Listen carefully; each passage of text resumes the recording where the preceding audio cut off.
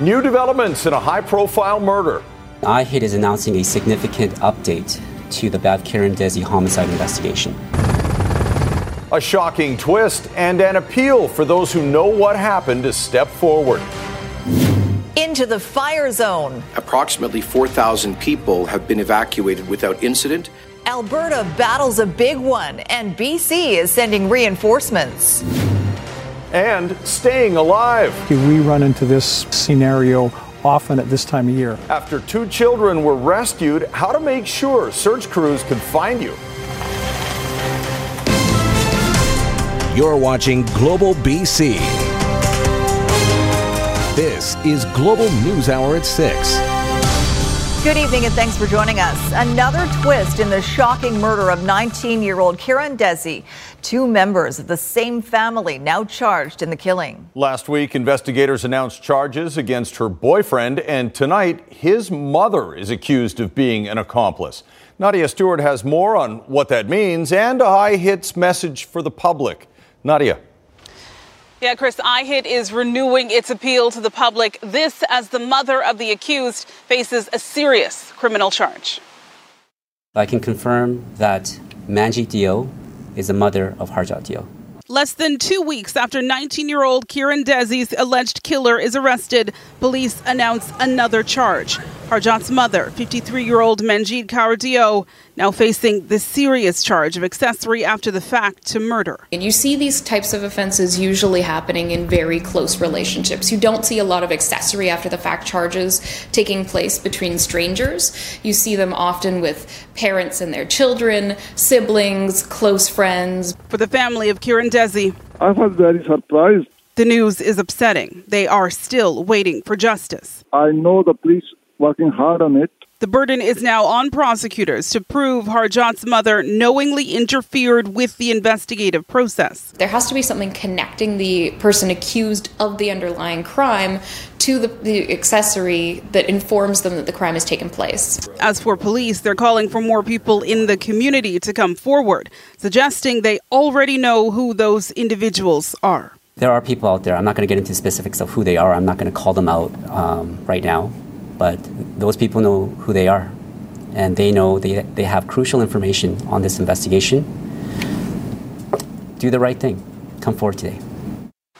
Manjeet Kaur Dio, a Surrey resident, was arrested May 17th. She'll be back in court on May 23rd. Back to you, Chris.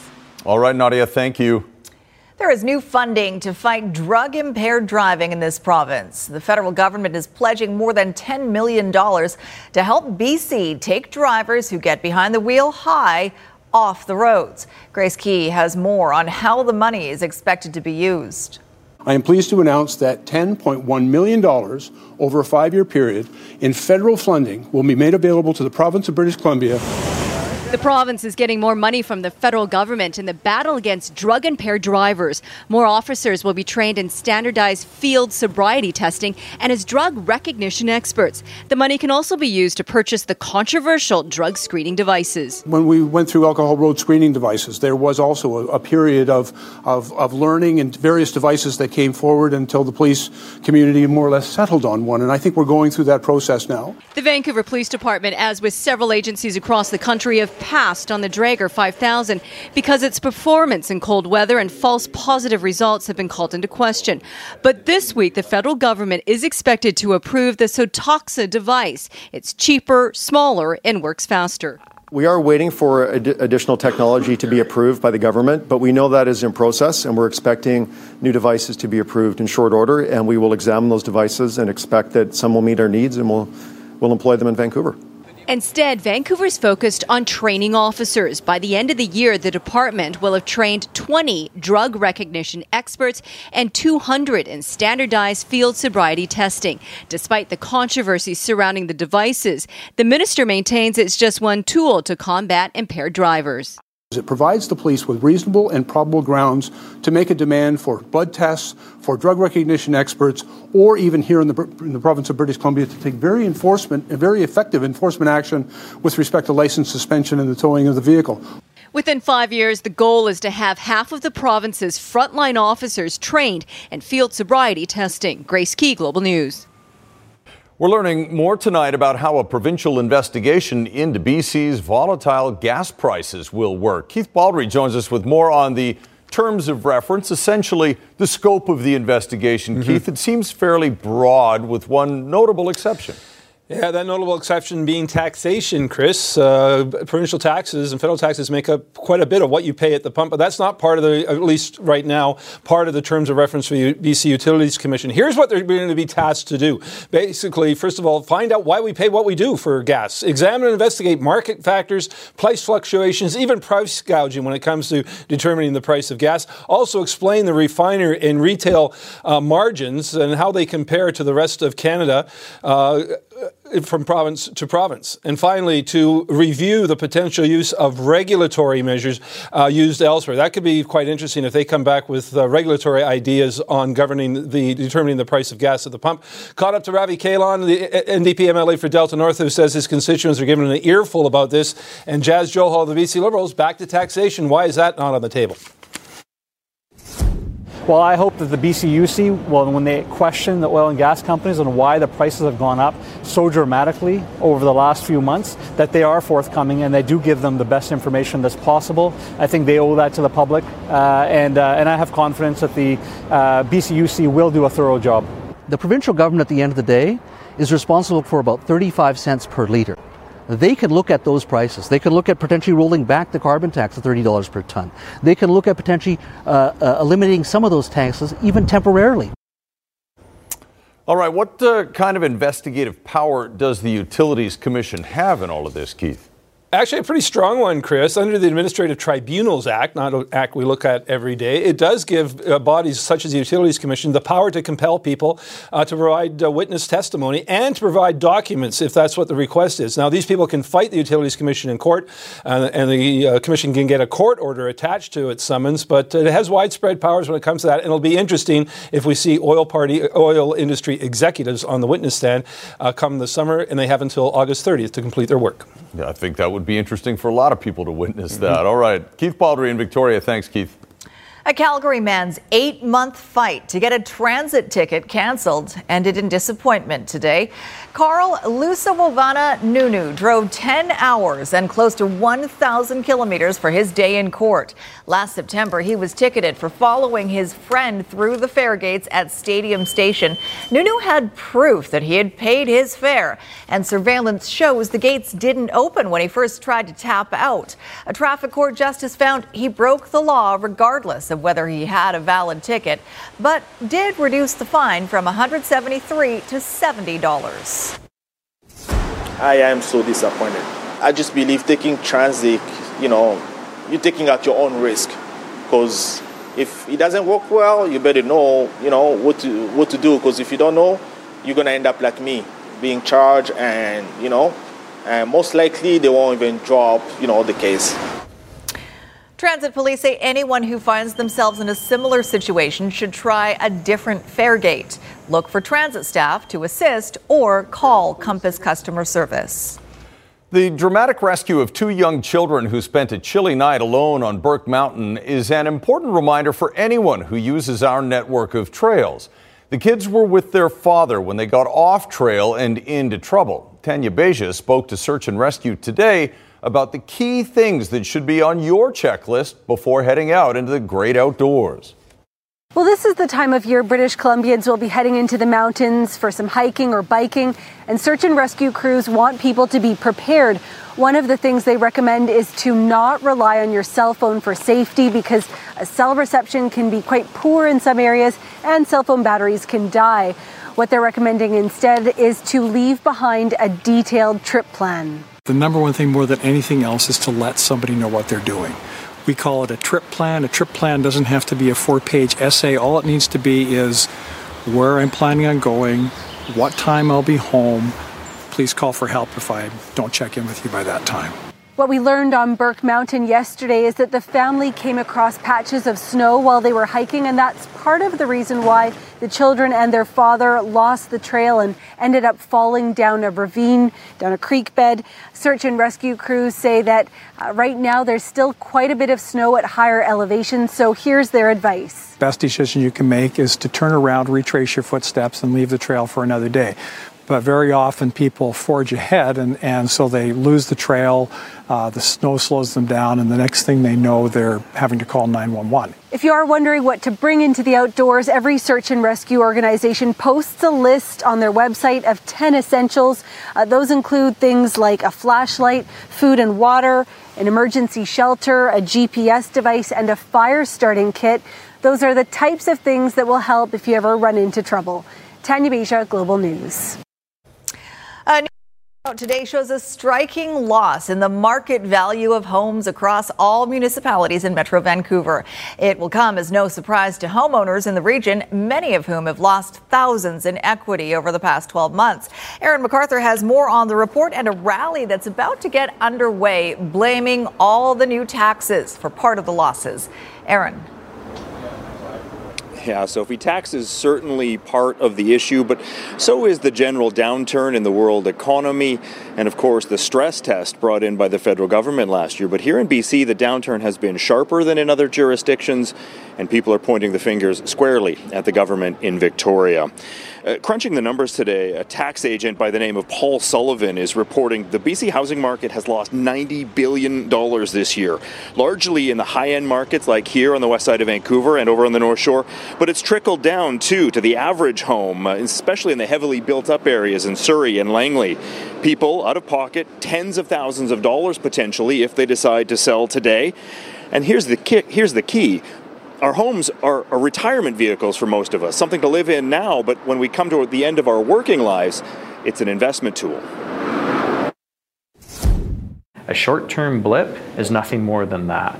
So, to gut a generation of their wealth, and I'm talking about all the young families that have bought homes in the past 5 years, under the guise of affordability and not build homes, seems like a very unfair outcome on a long-term investment.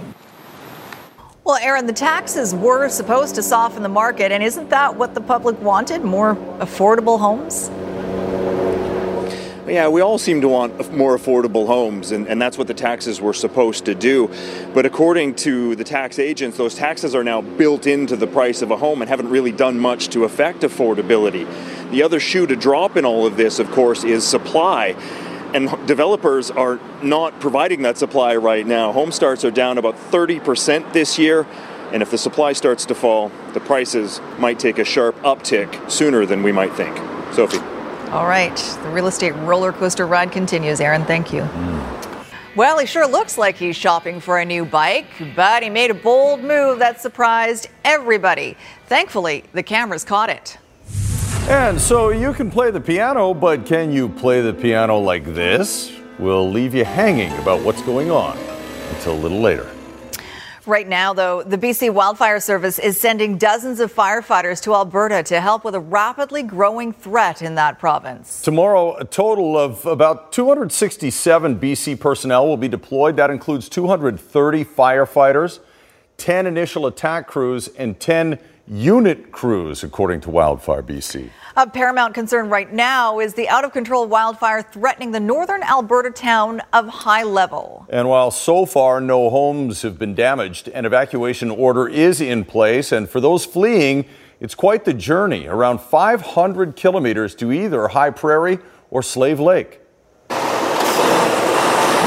It's described as almost post-apocalyptic. What was once a town of 4,000, now nearly deserted after a mass evacuation. Highways in and out of High Level are closed. With the exception of firefighting crews and 3 determined holdouts, the northern Alberta town and a nearby First Nation community are empty. Mother Nature has her own ways of doing things, and we danced with the devil a little too long, and we just decided, you know what, that's it. We're getting the people out of here. Several hundred evacuees packed up their vehicles for an exhaustive 5-hour journey to Slave Lake. Most drove through the middle of the night, arriving at the reception center. I think the shock is working in now because I'm pretty shaky right now. The people in Slave Lake have some experience with this kind of disaster planning. In 2011, fire ripped through, destroying a third of the town. We gained a ton of experience from 2011 in regards to how to manage emergencies, how to communicate with people. We've done a ton of extensive training on how to assist other communities with this. And there's some comfort in that.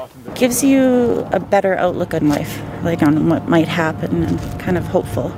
And hope is what they're leaning on. With the out-of-control wildfire rated at the highest possible danger, the worry is there. The whole town is surrounded in sprinklers, and crews are creating fire barriers along the highways.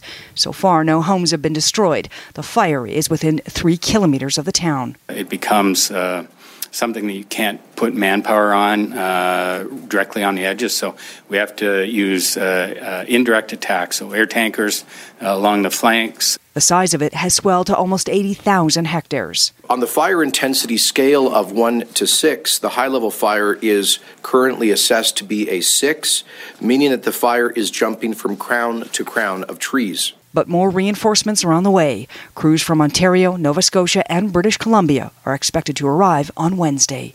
Jill Croteau, Global News. Back in this province now, we've experienced back-to-back record-setting wildfire seasons in 2017 and 2018, and many people in BC are still recovering. 2 years ago, more than 60,000 residents were forced to flee their homes as fire ravaged communities near 108 Mile. Sarah McDonald returned there to see how they're coping and hear their big plans to rebuild. 2 years after one of the most destructive wildfires in provincial history forced its evacuation. This community of some 2,500 people in the South Cariboo region is getting a multi-million-dollar facelift. We had the fires. It was devastating. We're recovering, and I want to still say we still are recovering. But our people are very resilient. 108 Mile Ranch is poised to receive a major injection of private and public funds to the tune of more than $20 million as it positions itself to rebuild as a major player in the province's tourist industry. Its local airport is looking at a $6.3 million upgrade.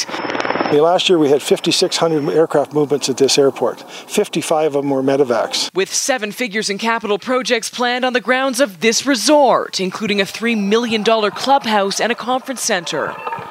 A major turnaround for its owners, who took ownership just days before the 5,700-hectare Gustafson fire wreaked havoc on the region. Tens of thousands of acres of land were impacted. The owners of the resort donated rooms for emergency services staff and demonstrated their commitment to the community. And we'll face out over the view. A $6 million, 36-unit seniors housing complex is also being built by a local private developer. People love to retire here, but they don't really think of what happens in 10 years. So this will allow us to remain a nice retirement town and offer greater services to those who wish to retire here. With the Ministry of Transportation committing long-awaited funding of more than $2 million to resurfacing 16 kilometers of roadway.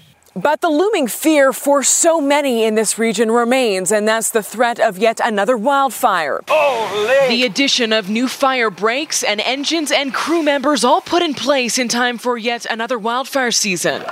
As the 108 puts itself back on the map. Sarah McDonald, Global News, 108 Mile Ranch, BC. Caught on video, an apparent brazen theft from a Victoria bicycle shop shared as a warning to other businesses. It happened last Friday about 11 in the morning. A man browsing in the shop simply rolls a bike out the door. Well, the manager on duty heard the door chime and heard part of the bike bang against the door and chased the alleged thief down the street. He was able to get the $1,100 bike back, but the suspect ran off.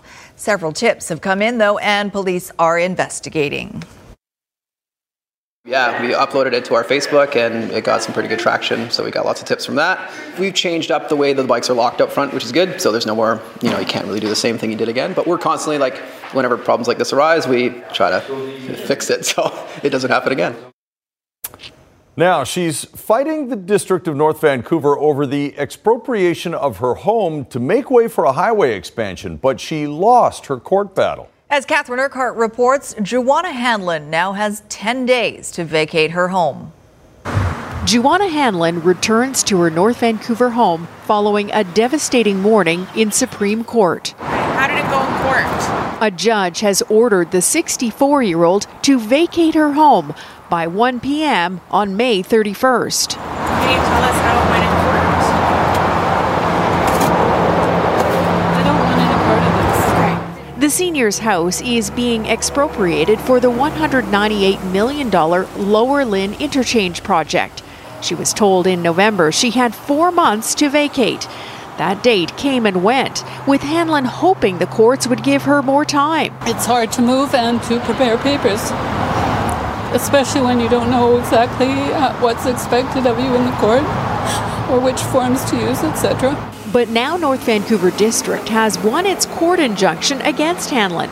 The judge only asking the district to provide Hanlon with $1,400 for 1 week's accommodation, a decision that left the homeowner frustrated. I'm not interested to respond to your question. Government is able to expropriate property at market value, which in this case is $1.75 million. Hanlon maintained she was owed more. With just 10 days to vacate, the North Vancouver woman at least appears ready to start packing. Catherine Urquhart, Global News.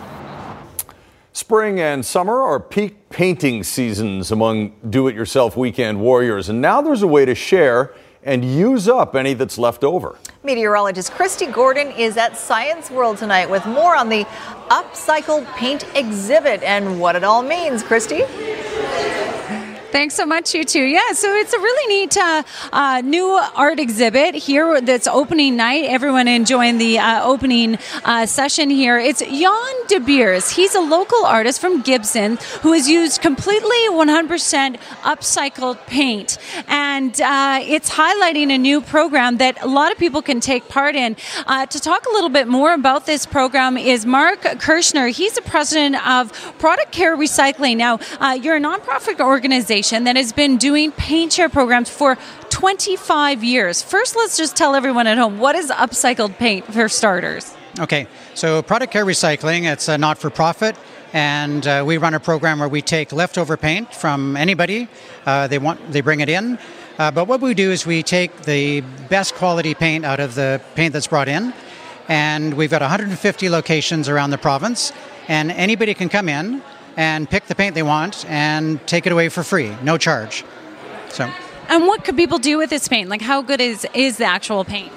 It's very good quality paint, and you can do whatever you need to do with it.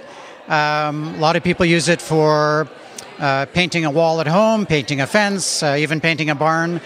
What's very special is what is happening here tonight. Jan De Beers used it to paint real paintings, so that's what we're really impressed about. And people can do that at home, keeps it out of landfills, keeps it out of our waterways as well. Thanks so much, Mark. You can get more information about where you can either drop off paint or pick up paint at productcare.org, or come and see this lovely artwork here at Science World. It's free with your admission, and the program or the exhibit is on right through until August. Thanks so much, Mark. Thank you. It's a great idea. Back to you guys. Great program. Thanks, Christy. Dramatic video now. Check out the top of the screen where you can just barely see a woman fighting to stay alive, clinging on to branches in Oklahoma floodwaters. Firefighters scrambled to get to her before her strength gives out and she's carried away. Luckily, they did reach her in time, and they managed to pull her to safety with a rope. Oklahoma is struggling with flash floods from torrential rain brought on by storms and tornadoes. The Canadian government has sent a high-level delegation to China to press for the release of 2 Canadians who've been charged by Chinese officials with espionage. Businessman Michael Spavor and former diplomat Michael Kovrig were picked up separately in December, shortly after Canada arrested Huawei Technologies executive Meng Wanzhou in Vancouver. She faces extradition to the United States. Federal Justice Minister David Lametti was in BC today, and he reiterated Canada's position that the arrests and charges are unwarranted and arbitrary. That's the message that they're getting from us. They're getting that from our allies and the other people that Minister Freeland in particular has marshaled in support of that. The high-level delegation with Rob Oliphant is another step in trying to convince Chinese authorities that these people have done nothing wrong.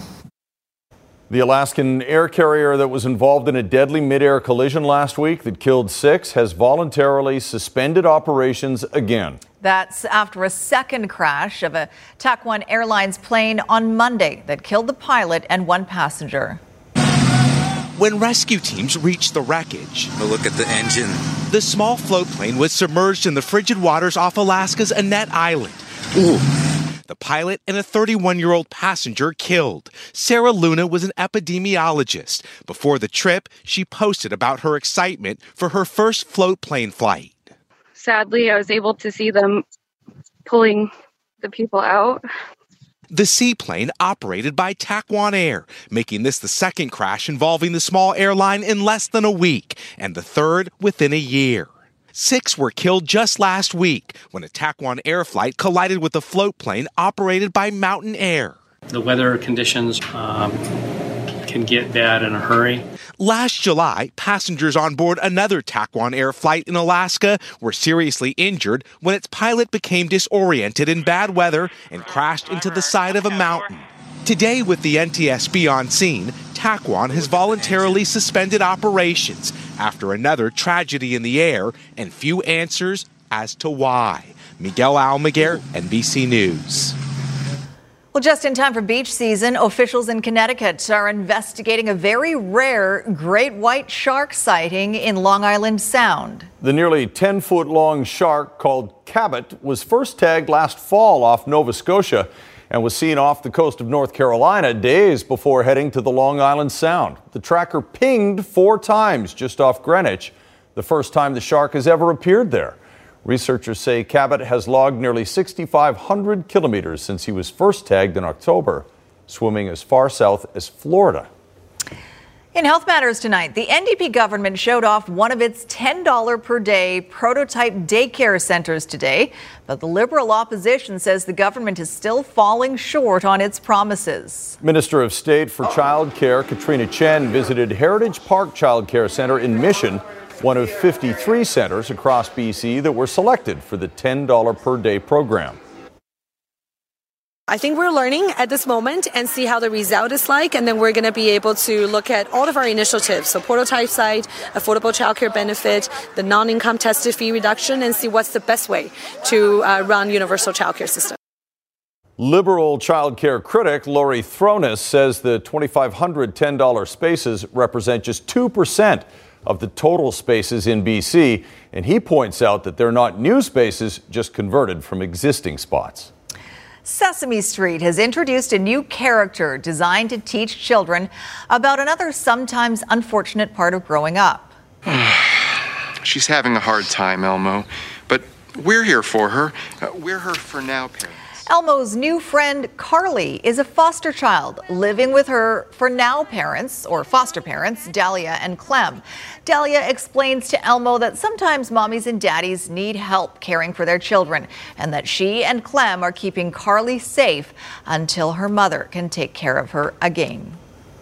One of BC's busiest wildlife rescue groups, Langley's Critter Care, is dealing with a boom in orphaned babies. Problem is, a lot of them shouldn't be there. Linda Aylesworth tells us why it's happening and what you should do if you think you found an orphaned animal.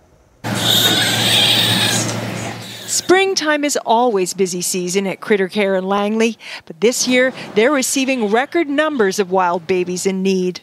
It's really busy. This year we're already at, I believe it's 556, so that's about 125 animals over what we were this time last year.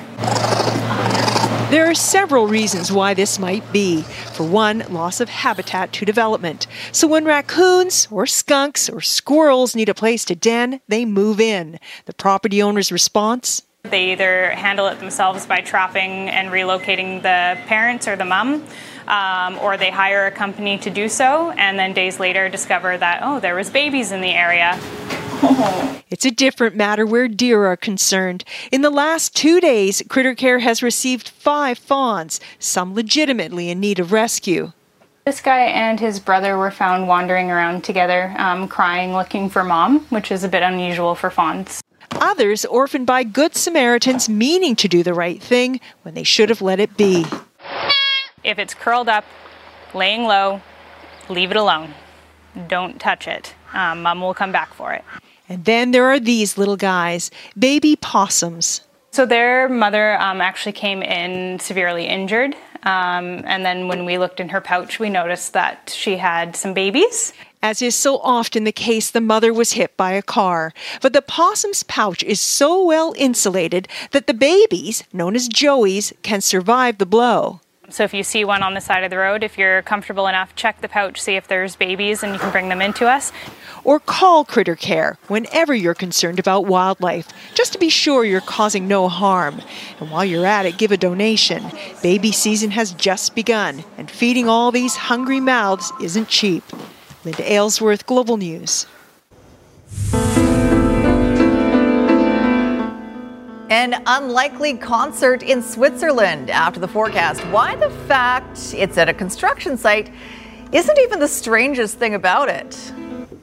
Right now, though, we'll check in again with Christy Gordon, who's down at Science World for an event. And yeah, that sun came out this afternoon. It was beautiful. Yeah, in that sunshine, it was almost humid in some areas, feeling really hot. Before we talk about our weather, I just want to let you know, we just got a word from Environment Canada.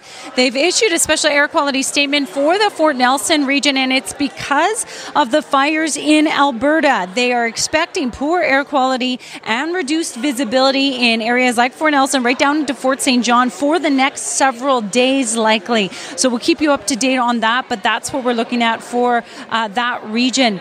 Now, for the Lower Mainland, yes, it was a beautiful day today. We saw a fair amount of blue sky, but boy, there were some dark clouds out there. There are your temperatures, 17 to 22 degrees. And when we look at the radar imagery, there was quite a cell that traveled over the Sunshine Coast with lightning there. That's moving across Vancouver Island right now, and we have some lightning strikes in through the central interior and Caribou region as well. That's going to ease off overnight. Tomorrow, a beautiful day on the way, although we do still have some daytime heating, meaning a chance of showers or an isolated thunderstorm in the afternoon from the BC Peace River area right through the central interior, Caribou, extending into areas like Merritt, Whistler, and even into the Fraser Valley. But it really should be a nice day. These would just be an isolated pocket here and there. But of course, as we always hear or see, sometimes those pockets can be pretty intense while they last. So there's your 5-day forecast, everyone. Tomorrow, mix of sun and cloud. We'll see highs ranging from 21 to 23 degrees. Beautiful day on Thursday. Also, Friday's the one blip. We'll see a little bit more cloud,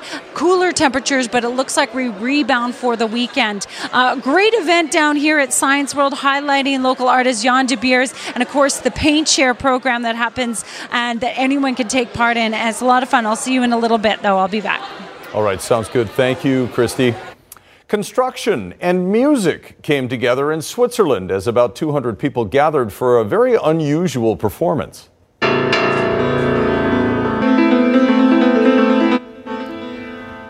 Pianist Alain Roche gave an airborne performance dangling from a crane over the future site of a hospital parkade. The crane operator was actually part of the act. Roche says his art is a kind of poetry confronting two universes, classical piano and a dusty construction site. Fascinating. It's hard enough to play the piano. I know. Do you really need to do it hanging upside down over a construction site? What have you got, Sports Maestro? Well, quite a bit of stuff. But I want to talk about golf technology. Okay. All right, Squire's back with sports. We love the West Coast, but it does have its challenges in pro sports, doesn't it? You're a little far away from everything. Yeah. That's the problem. You live at the other end of the street.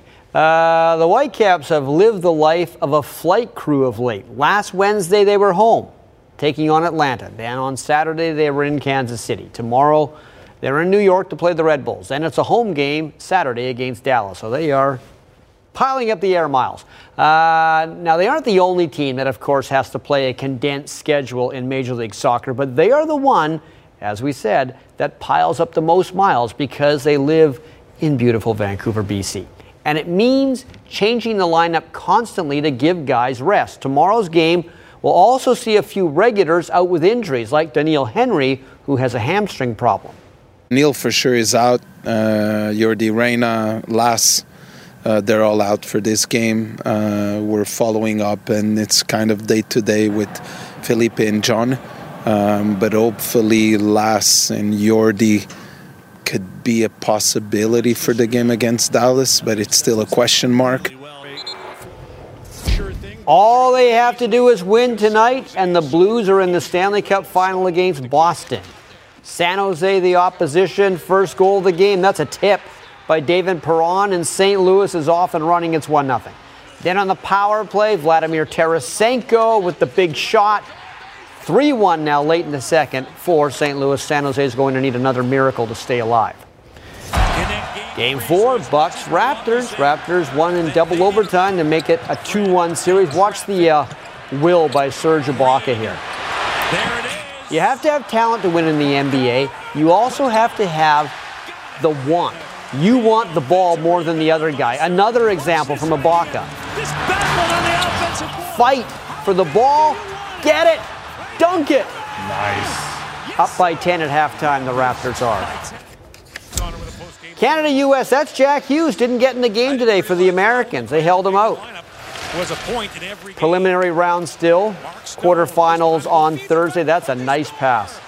Mark Stone to Pierre-Luc Dubois. That made it 1-0 for the Canadians against the U.S. Then Kyle Turris, 2-on-1 with Anthony Mantha.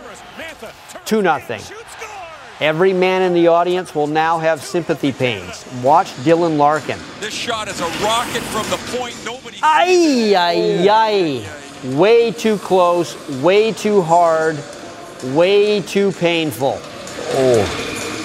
That's Quinn Hughes watching Dylan Larkin fall in front of him. He left after that. Of course, we'll see if he's okay. We hope he is. Jared McCann, the former Canuck draft pick, perhaps foolishly traded off. 3-0 Canada wins. So quarterfinals, and Canada's road to the gold is pretty good now because they will play the winner of the Czech-German game. They'll take on Switzerland, US, Russia, Sweden, and Finland. Why can professional golfers hit golf balls further than ever before? Is it something at the snack shack in the hot dogs? Is it weightlifting? Perhaps it's the equipment. Yes, I believe it's that. The equipment has certainly changed. The golf balls are better, as are the clubs. Golf equipment manufacturers do the same kind of R&D that the military does to make their weapons launch with more distance and more accuracy. Strap yourselves in. Oh, that's hit hard. Very few of us will ever come within 100 yards close to how far Dustin Johnson hits it, but on tour, everyone takes it deep off the tee. According to the PGA Tour, last year the entire field averaged close to 300 yards in driving distance. That's just plain obscene. Has the driver been the biggest change to the game or the golf ball? That seems to be the argument. I think that the driver. I mean, the golf ball, obviously, with the distance that it goes, but they've compensated and lengthened the golf courses. To me, it's all the driver's the big thing. The shot of the day came on the 630-yard long 17th, the hole they said nobody could possibly reach into. Not now, not ever, but then John Daly teed it up. 2 decades ago, John Daly was the first golfer to average over 300 yards. Grip it and rip it became golf's new mantra. Power and distance on the golf course replacing finesse and creativity. Well, even upside down, that reads like a monster drive. Back in the day, I think back to say Nick Faldo's days, a golf swing was really geared more around an iron swing, because the driver was not very forgiving. I mean, first of all, if you had a great driver, you didn't want to overuse it in case you cracked it, being the Persimmon driver. Nowadays, I mean, the driver is such that it is very forgiving. Players are going at it 110%. Maybe. Yes, sir! That's not to say the game's greatest players weren't doing the same back in their day.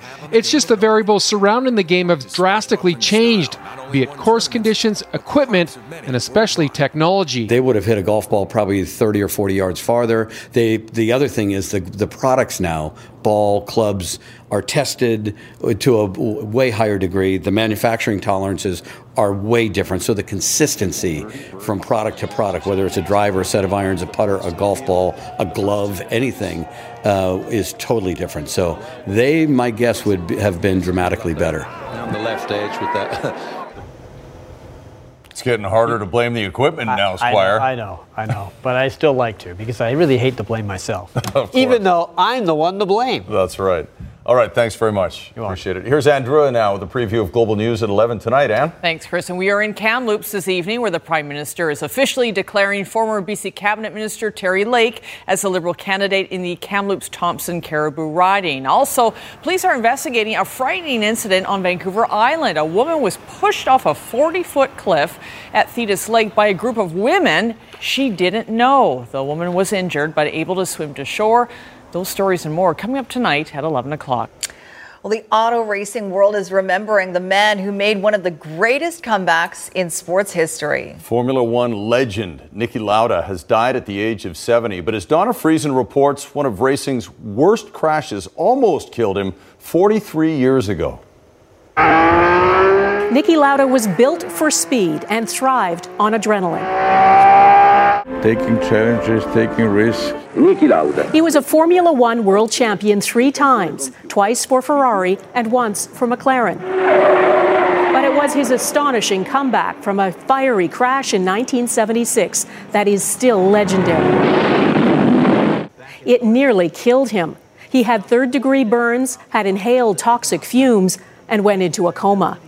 Everyone thought he was finished. Climbed back into the cockpit. But within 40 days, Lauda was back on the track. And you just fight with the brain. You hear noises and you hear voices and you just try to listen what they're saying and you try to keep your brain working.